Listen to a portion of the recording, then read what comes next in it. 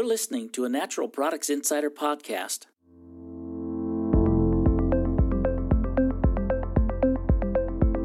With Josh Long, Legal and Regulatory Editor.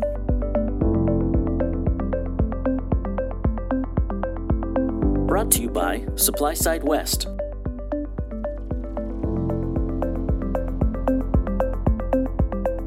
Good afternoon. We're at SupplySide West here with George Pontiacos and Mike Wagner of BI Nutraceuticals, and we're going to talk about an issue that not many people are talking about today, CBD. Now, that's my lame attempt at humor. We had an all-day CBD session yesterday at SupplySide West. Mike participated in that. George, we were just talking off the record, and you were talking about innovation in the dietary supplement industry and how it's really stagnating with the exception of CBD. You want to elaborate on that? Well, if you take a look at the consumer trends right now and what's hot in the marketplace, where the buzz is, where people are getting efficacy and addressing different attributes, the CBD product lines that are out there are really dominating the consumer top of mind and the mindset out there. I think that if you look at the dietary supplement market macro that's out there, and you look at the publicly traded companies that provide their numbers, the tablet, capsule, stick pack, classic dietary supplement delivery vehicle is a little bit on the stagnant side right now, particularly on the retail level. And where you see that stagnation being taken up is on the CBD product line, either it's a tincture or a tablet or a pill, capsule, inserted into some other type of delivery vehicle on a vape side or cosmetic type solution. How is the CBD industry, though, being innovative? Because there's so many products on the market, and it can be very difficult to distinguish between products. What are they doing that really is innovative? Well, I think what they've gotten is they've picked up a lot of buzz, right? It's very trendy, and it does provide, correctly manufactured and correctly sourced, it does provide good attribute and good efficacy for, joint pain and digestion and calming, and the cannabinoid product lines and the assessment of what these products can do for you and these molecules can do for you is still in the infancy stage. So the challenge, I think, in the industry right now is where are you buying this product from? There's a lot of product, 90% of the CBD product made is being made on a benchtop product in a storage unit. It's untraceable, undocumentable.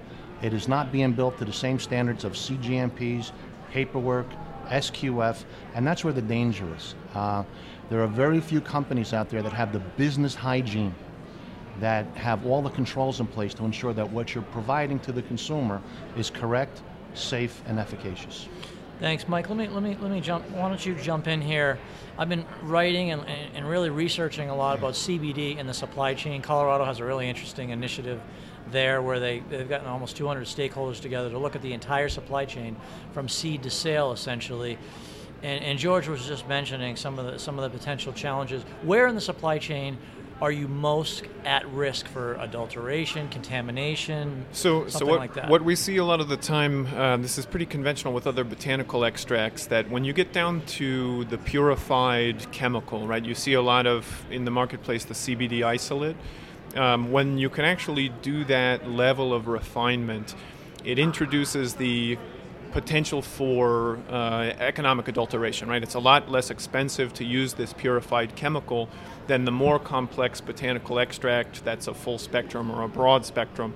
And there's efficacy differences between those two types of materials. But it's very easy to purchase an expensive CBD isolate relative to the extract, spike it, and then you're claiming something that you don't necessarily have true data to back up that it's working the same way. Thank you. And even before you get to the extraction facility, though, George, where are the risks in the supply chain from the standpoint of potential adulteration, not even economic adulteration, but FDA yesterday said they're investigating potential pesticides, potential contaminants in CBD. Great points, right? I mean, you're talking about a biomass, a BI, sticks, stems, nuts, roots, berries, and leaves. So when you're talking about hemp, a vast majority of hemp growers are brand new to the industry. Many of them never grew a tomato in their backyard, let alone had a commercial farming operation. A lot of the money coming in there is new. They're unfamiliar with good hygiene in terms of farming and agricultural practices. They're unfamiliar with the land that they purchased, what was on there before.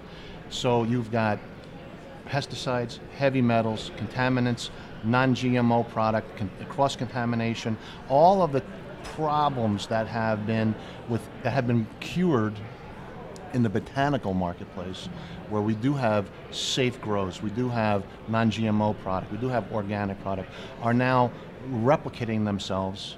It's like going back into the 70s and the 80s on botanical products. The hemp market is so new to everybody that the level of sophistication on many of these growers is truly subpar. In my understanding, too, when we were in that session yesterday, we talked about how the industry is going to evolve, and we're not going to have people growing, 20 acres of hemp. But right now, because there's so much buzz and everybody's so excited that everybody and anybody wants to be in the business, including growing this stuff, like you're saying, and they don't have the experience. Are there a lot of people that are growing hemp, farming hemp, that don't know what they're doing? Yeah, absolutely. I mean, there are people springing up all over the place, all over the country, wherever you're allowed to grow it. And like George was saying, they may not have no experience in an agricultural environment. And in order to produce things that are safe for consumers, it really has to start at the field level. And the market's going to cure that, right? If you're a professional grower, you're a professional farmer, you have all of the metrics in place to grow correctly, to grow safely, to grow a good product. The bad guys, the inexperienced guys, are going to go out of business. Nobody's going to be able to buy their product because it's not going to be acceptable in the market, whether it's going to be too hot on the THC side, or we're going to test it and we're going to find that it's got pesticides in it, or we're banned DDT or something like that. You're going to that market will settle out. Good farming practices will move them into the market, because the guys that don't know what they're doing are going to go out of business. What do you guys think are the biggest safety concerns with respect to CBD today? Where are consumers most at risk with these products on the marketplace? So one thing I'll say is there's a lot of different delivery formats that, with a new area of innovation, this is spawning a lot of different delivery formats that may not be fully vetted. From a technical standpoint, it really matters the way that you're consuming this material, whether it's in a capsule or a tablet, or you're doing some kind of vape or some other application.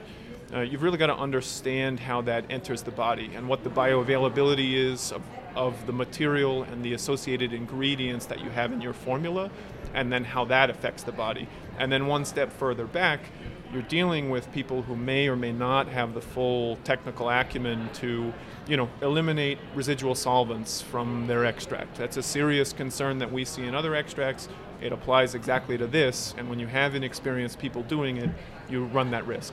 And the other aspect I'll comment on, if I may, is that we really don't understand in total how large doses of CBD affect prescriptives and what that does. And BI has a registered pharmacist, Emilio Gutierrez, who's our vice president of technical service, and he gave a really strong presentation yesterday at our sales meeting about adverse drug effects on prescriptives, whether it's psychotropic prescriptives that you're taking, blood pressure prescriptives for your liver, and the consumer needs to proceed with caution in terms of the dosage quantities that they're taking.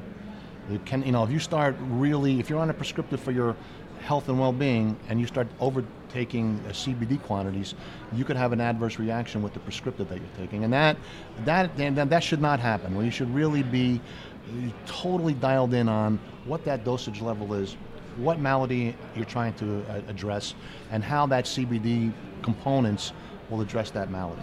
Thank you. So the trade associations in Washington, D.C., there's some disagreement among them about how FDA should move forward with regulating this burgeoning space.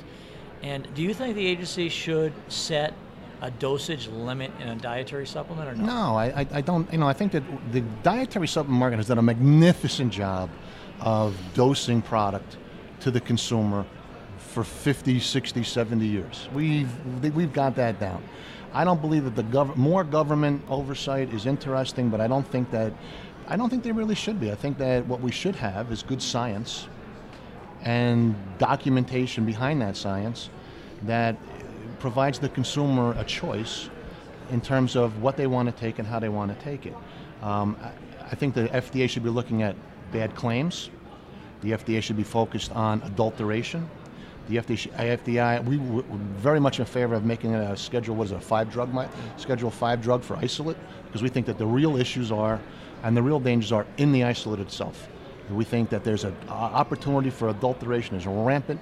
We feel that a lot of the companies, even on the floor today, are pushing isolate out the door that they don't even know where it came from. And the other challenge that you have is, even on the soft extract side, a lot of these people are aggregators.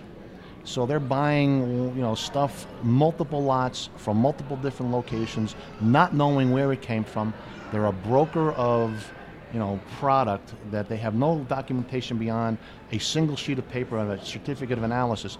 And you cannot bet your business on a sheet of paper and say, oh, I have a C of A that says something. Half these guys are working out of a Starbucks. They don't have no office. They don't have any quality lab. They don't have any hygiene going back to the seed. They are operating out there completely beyond the pale of any acceptable hygiene within that market to deliver a safe product to the consumer. And that, in my opinion, is where the FDA should focus. Claims and the isolate side, to prevent that adulterated product from getting into the consumer. It's interesting you mentioned the C of A's, because yesterday, I remember during a CBD session, talking about how C of A's are read differently, they're often misinterpreted, they're often misrepresented. Mike, any thoughts on the limitations of those? Oh yeah, I mean, absolutely. There's a lot of concerns too, especially as the technology develops, about limits of detection, right? So you see information from different labs who prepare materials differently to do their analysis.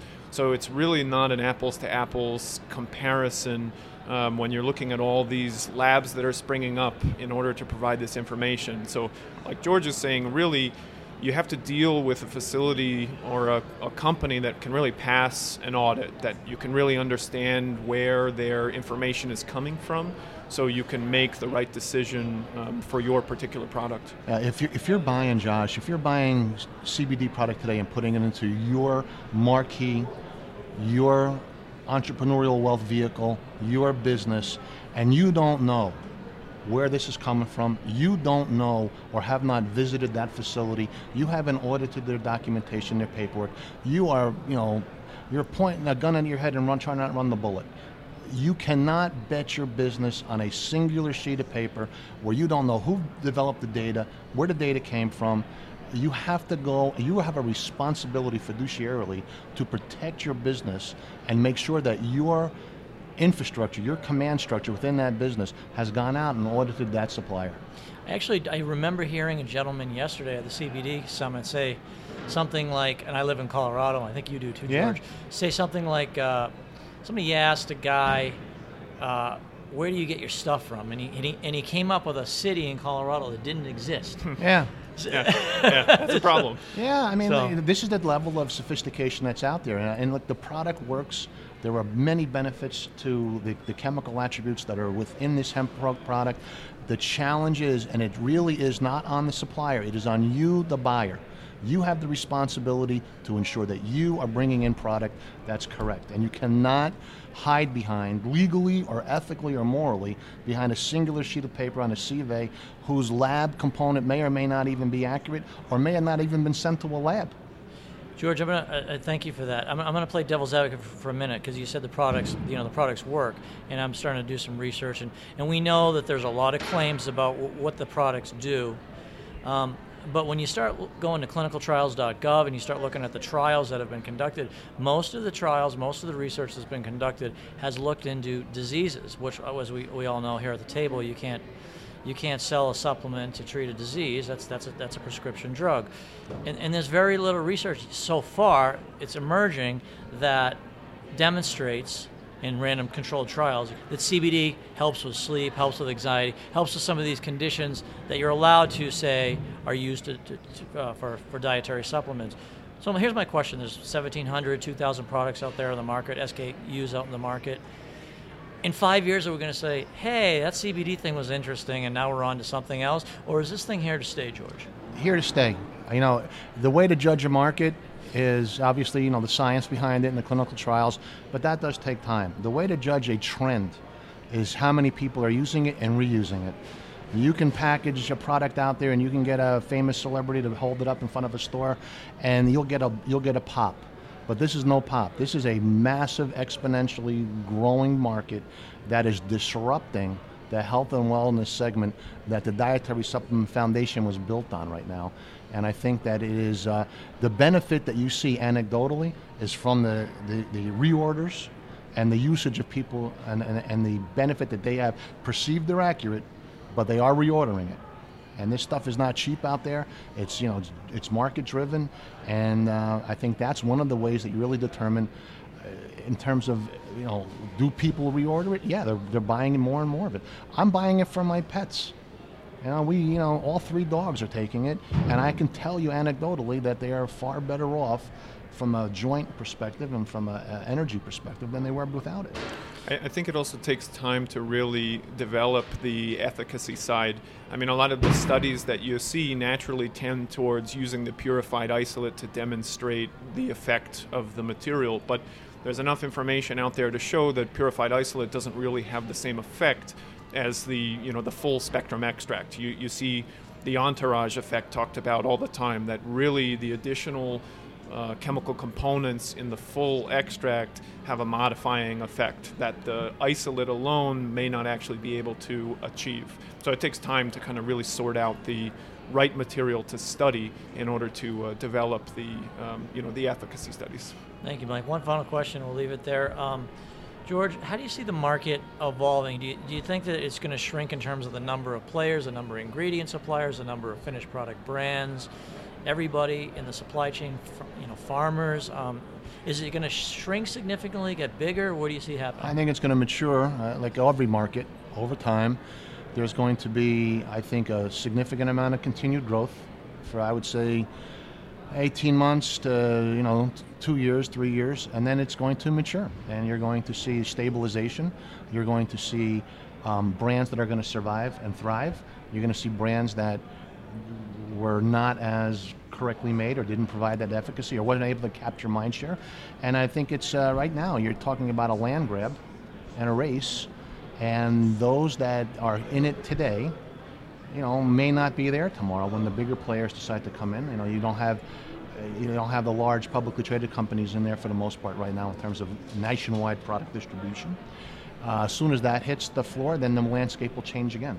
And you're going to start seeing a lot of acquisitions beyond just the land into companies that have market share regionally, that give large nationwide and global companies that footprint in quickly. It's going to be I think it's going to be a very magnificent time to be within this health and wellness space with these products.